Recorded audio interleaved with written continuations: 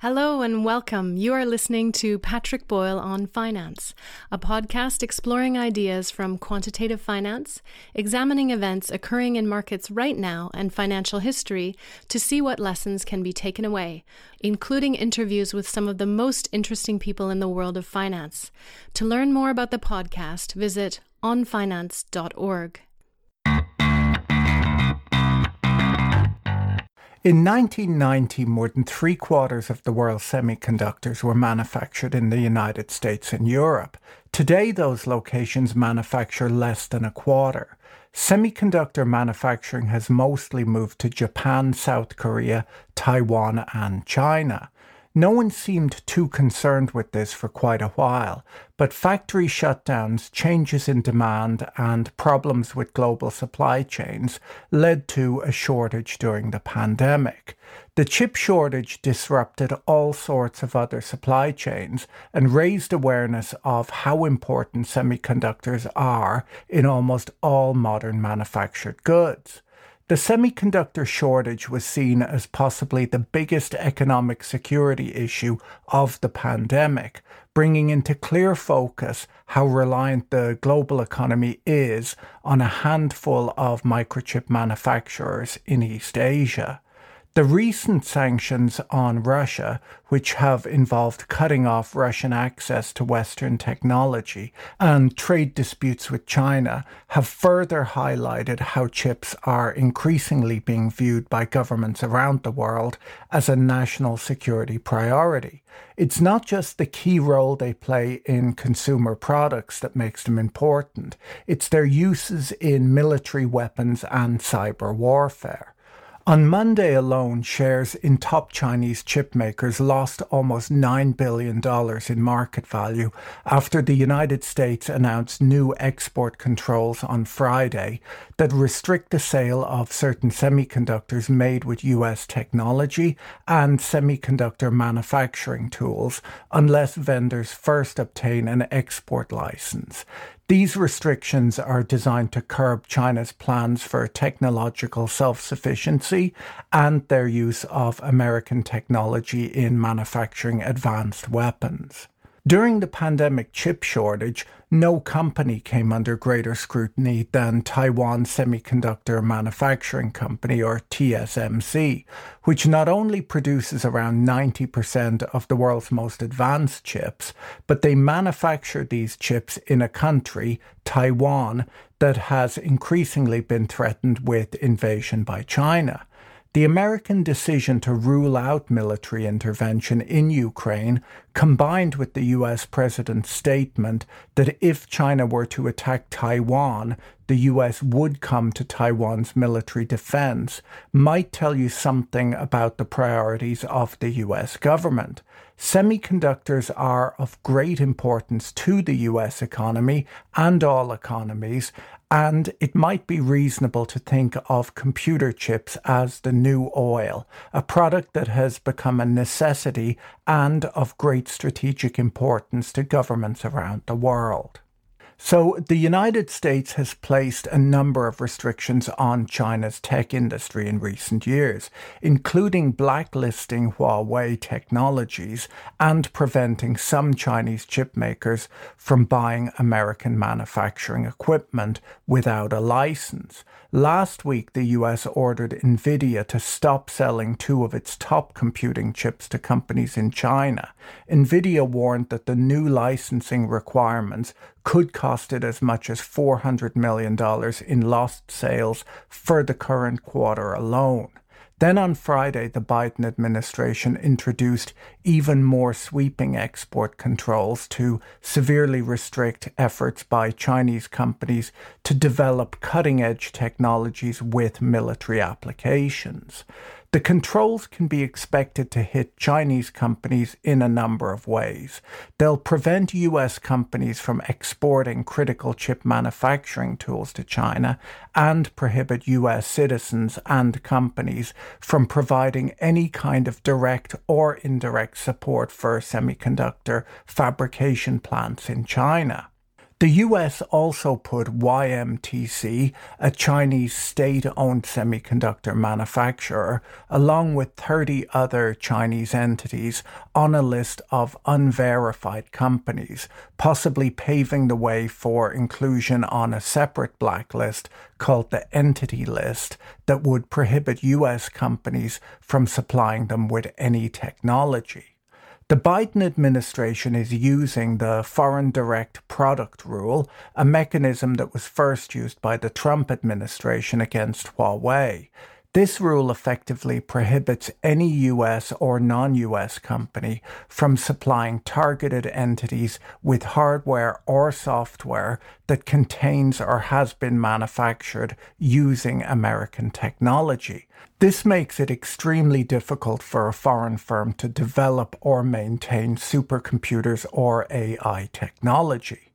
To reduce the supply chain impact on American companies, there is a carve-out for chip-making facilities in China owned by companies from the United States or allied countries that are exporting chips. It's not just the US government who are concerned with the concentration of semiconductor manufacturing abroad either. Newport Wafer Fab runs Britain's largest chip-making facility.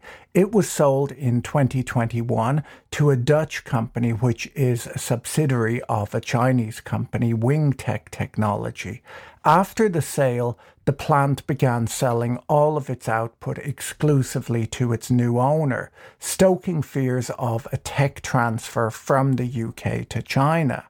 The UK's Department for Business, Energy and Industrial Strategy launched a national security assessment of this sale earlier this year, using powers granted under the new National Security and Investment Act to examine whether the agreement should be reversed or allowed to stand. The EU this year approved the €43 billion European Chips Act so that they can subsidize chip manufacturing in the region. Their stated goal is to reinforce semiconductor supply chains and boost the EU's global chip-making market share from less than 10% to 20% by 2030. France has additionally announced that it will separately invest billions in a new semiconductor plant. Then in July, the US passed the CHIPS and Science Act that earmarked $52 billion in grants to support advanced chip making in the United States. So as you can see, things are really heating up in this space. But why did so much semiconductor manufacturing move to Asia over the last 3 decades to begin with? Now, it's not so long ago that the United States and Europe entirely dominated the semiconductor manufacturing sector, and semiconductor manufacturing is quite different to a lot of other types of manufacturing, where expensive unionized workers were replaced with lower-cost foreign workers in pursuit of greater efficiency. The main reason chip production moved abroad was because governments in Asia offered huge financial incentives for factory construction, with the goal of building up this specific industry. Chip companies also benefited from the large networks of suppliers in Asia who have less regulation to deal with than in Europe and the United States. Today, these firms are still attracted to manufacturing in Asia because of the growing workforce of skilled engineers in that region who are capable of operating the expensive and highly technical manufacturing machinery used at these factories. I should note that many of the world's largest chip companies are still American, though, and in fact, American semiconductor companies make up almost half of the overall market. Intel still does much of its manufacturing in the United States, Ireland, and Israel. NVIDIA designs its own chips in the United States, but then has them manufactured by partners like TSMC in Taiwan and Samsung at facilities in South Korea and China. The United States still has a very large market share in chip design and chip design software, but the raw materials that go into chip making, including industrial chemicals and silicon crystals, largely come from outside the United States. Manufacturing in Asia made and makes a lot of sense for semiconductor companies who benefit from significant government handouts, lower taxes, cheaper labour and less regulation than they would face in the United States or Europe. The offshoring of high-tech production has been much more of an issue in computing hardware and consumer electronics than other high-tech manufacturing sectors like aerospace and pharmaceuticals, as Asian countries have made more of a push to attract semiconductor manufacturers than these other businesses. Morris Chang, the founder of TSMC, grew up in Hong Kong. He studied at Harvard and worked for Texas Instruments in the United States. After 25 years with Texas Instruments, he felt his career was no longer progressing, and the Premier of Taiwan offered him a role running the Industrial Technology Research Institute, a government organization charged with turning Taiwan into a tech powerhouse. Morris realized that there weren't enough chip designers in Taiwan to build the kind of company that the government hoped for, but he also realized that the United States had the opposite problem. They had lots of smart chip designers, but it was too expensive to build semiconductor factories in the United States. He built a business that did no design work and instead served American customers, manufacturing their designs for them. And that business is TSMC. It's neither easy nor cheap to manufacture semiconductors. The factory has to be built with a foundation that reaches down to the bedrock of the earth in order to minimize vibration down to just nanometers. The clean rooms at the facilities have to be dust-free, 1,000 times cleaner than a hospital operating room. These facilities cost between $15 and $30 billion to construct. Now, solar cells, much like computer chips, were also invented in the United States, and Americans still hold many of the global patents on solar technology. The most common solar panels sold today are the same crystalline silicon panels that Bell Labs developed in the 1950s. The US led the industry for decades, but when the Chinese government began heavily subsidizing the industry, US manufacturers were unable to compete. Chinese manufacturers benefited from government subsidies, cheap coal-derived energy that's used to make the cells, and are accused of using forced labor in their factories. Chinese companies are accused of selling solar panels in the United States and Europe for less than it costs to manufacture and ship them, which is known as dumping. Both the US and EU governments in 2012 and 2013 confirmed that the Chinese government was subsidizing the dumping of solar panels. So is the correct answer then to slow down Chinese access to technology and to subsidize manufacturing in the West so that the US and Europe can maintain a foothold in the semiconductor industry? Obviously, if you believe in free trade as I do, it starts to look like quite a problem if one country is going to subsidize an industry so that it bankrupts competing businesses around the world. Kind of like what happened with the solar industry. Well, it's a big problem for free trade economies, but this strategy is not a big win for China either. The government subsidies being provided end up being unsustainable. Over time, it becomes too expensive to subsidize such fast-growing industries. The state interference in markets through subsidies is another example of the malinvestment problems that have been happening in China over the last 20 years. You do see high GDP growth when this is done because all investment will boost GDP. But if the overall effect is that the country is selling $1 for 90 cents, eventually these losses catch up on the country as a whole. We're starting to see this happen right now.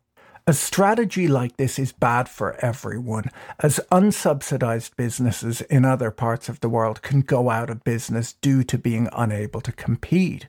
This approach throws world trade entirely out of balance, and we talked a little bit about this in my recent video on the Japanese bubble economy of the 1980s, which Japan is still recovering from today. When we look at the level of support that China provides to the semiconductor industry and compare it to the United States, it's clear why so much semiconductor manufacturing has drifted abroad.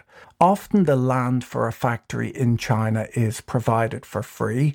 The factory construction and manufacturing equipment are partially paid for too. On top of that, there are significant corporate tax reductions given to these factories. In the United States, government help has been mostly made up of state tax and property tax reductions for businesses, and this has mostly been done to attract an employer to a given region of the United States rather than to the country as a whole. So does this mean then that the only solution is to fight subsidies with subsidies and tariffs and export bans? Well, that is one approach, but doing this has its problems too. It becomes a bit of a race to the bottom if every government focuses on subsidizing chosen businesses. Business becomes organized just to collect subsidies, and that's not the way things are meant to work. When the government subsidizes businesses, it weakens profit and loss signals in the economy and undermines market-based entrepreneurship.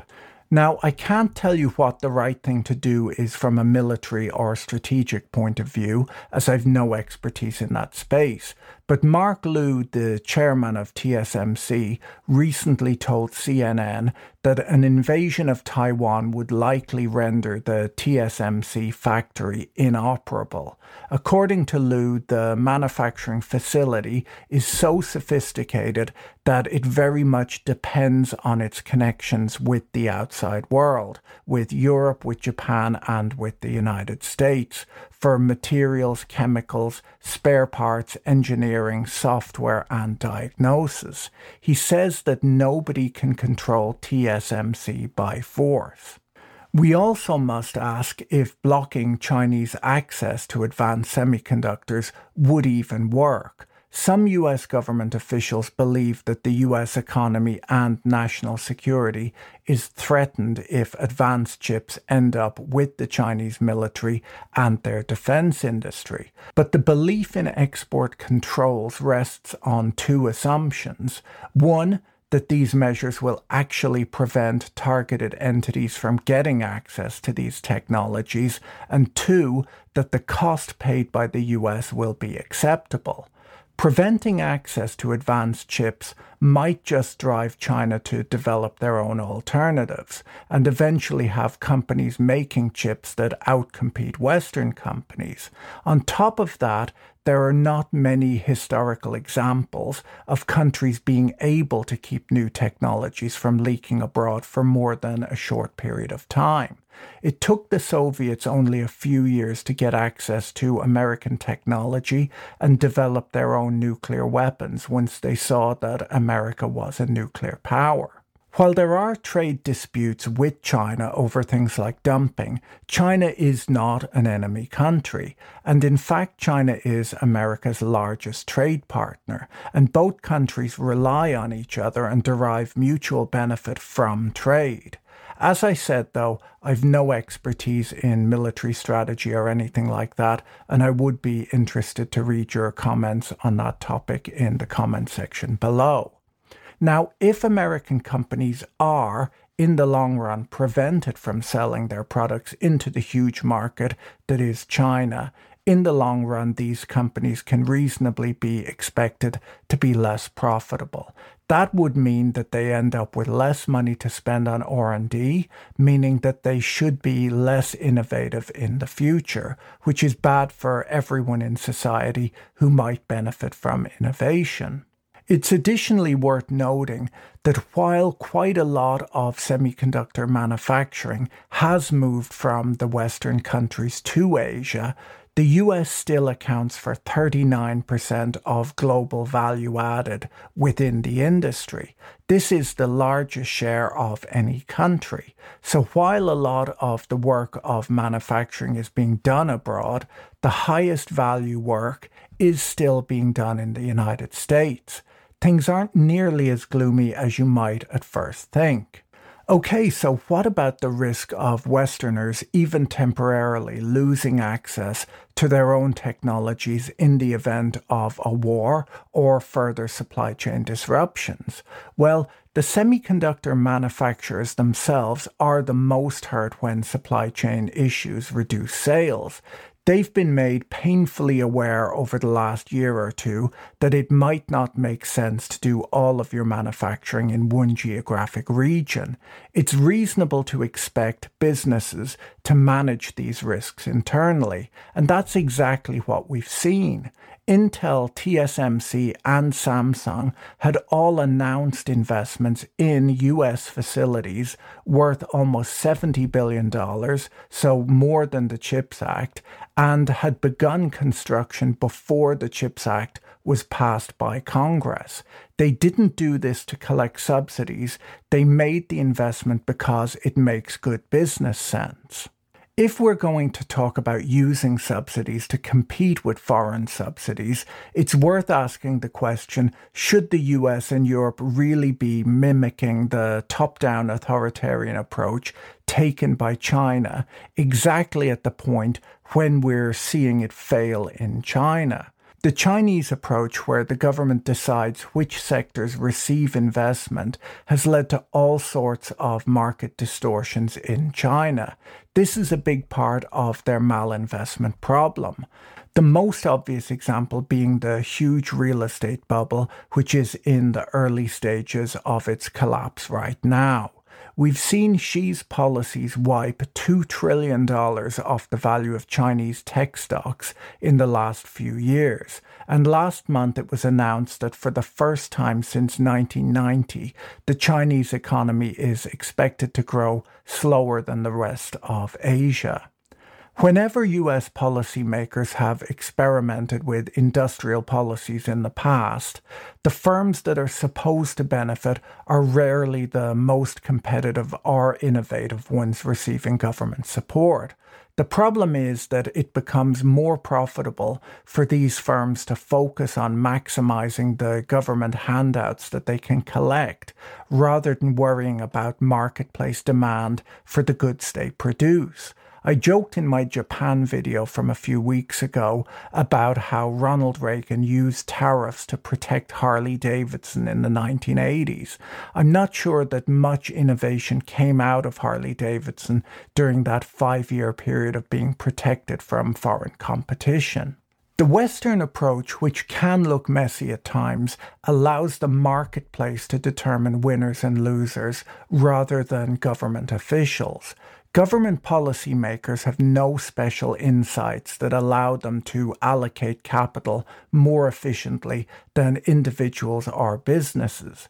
While businesses and investors do make lots of mistakes, they also bear the consequences of those mistakes. And because of this, they're more willing to make a U-turn when they see that they're going down the wrong path.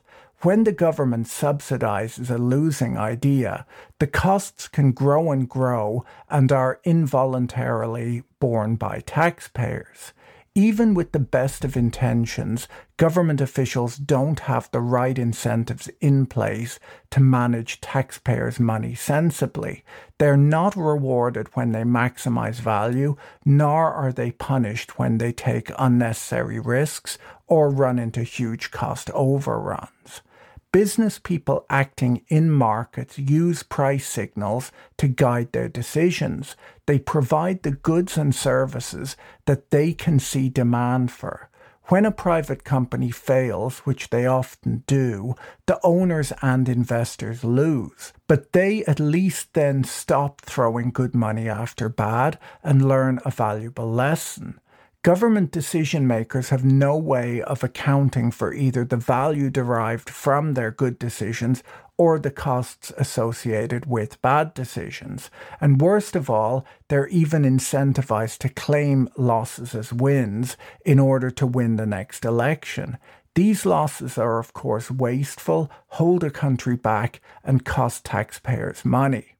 When a government decides to help one business or industry, this puts other businesses and industries at a disadvantage. Often the biggest businesses that are best at interacting with government programs and officials do the best out of government intervention, and smaller but possibly more innovative incumbents suffer. These market distortions not only generate losses in the economy, but they are the type of losses that are not easily seen and thus aren't usually considered by policymakers. In a market with heavy government interference, young companies and entrepreneurs can have a harder time raising capital because private investors would often rather invest in a subsidized rather than an unsubsidized project so that they can collect the free government money. It won't show up in any government analysis after the fact that these small innovative companies rotted on the vine. Government subsidies can also create an unhealthy and often corrupt relationship between business and the state, what's known as crony capitalism. When government officials are handing out subsidies, businesses are incentivized to hire lobbyists to make the most of the handouts.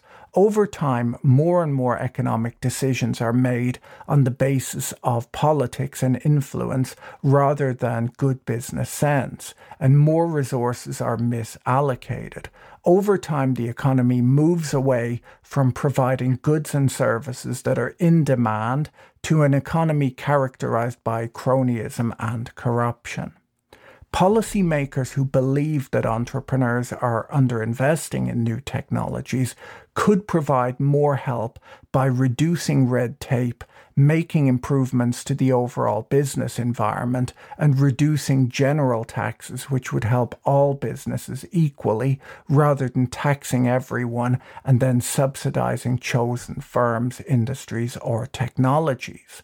Governments could provide more help to industry by ensuring that good trade agreements are in place, which provide businesses access to global markets and things like expanding high-skilled immigration so that businesses have access to a talented workforce.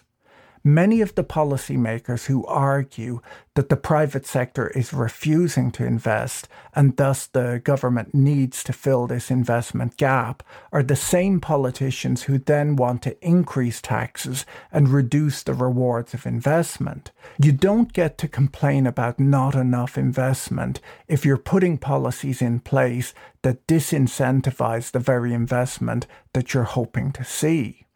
Up until recently, the top-down approach taken in other parts of the world looked like it was outcompeting the laissez-faire or free markets approach followed in the West. It's becoming more and more obvious over time that the authoritarian leaders have been pretty busy wallpapering over the cracks in the walls.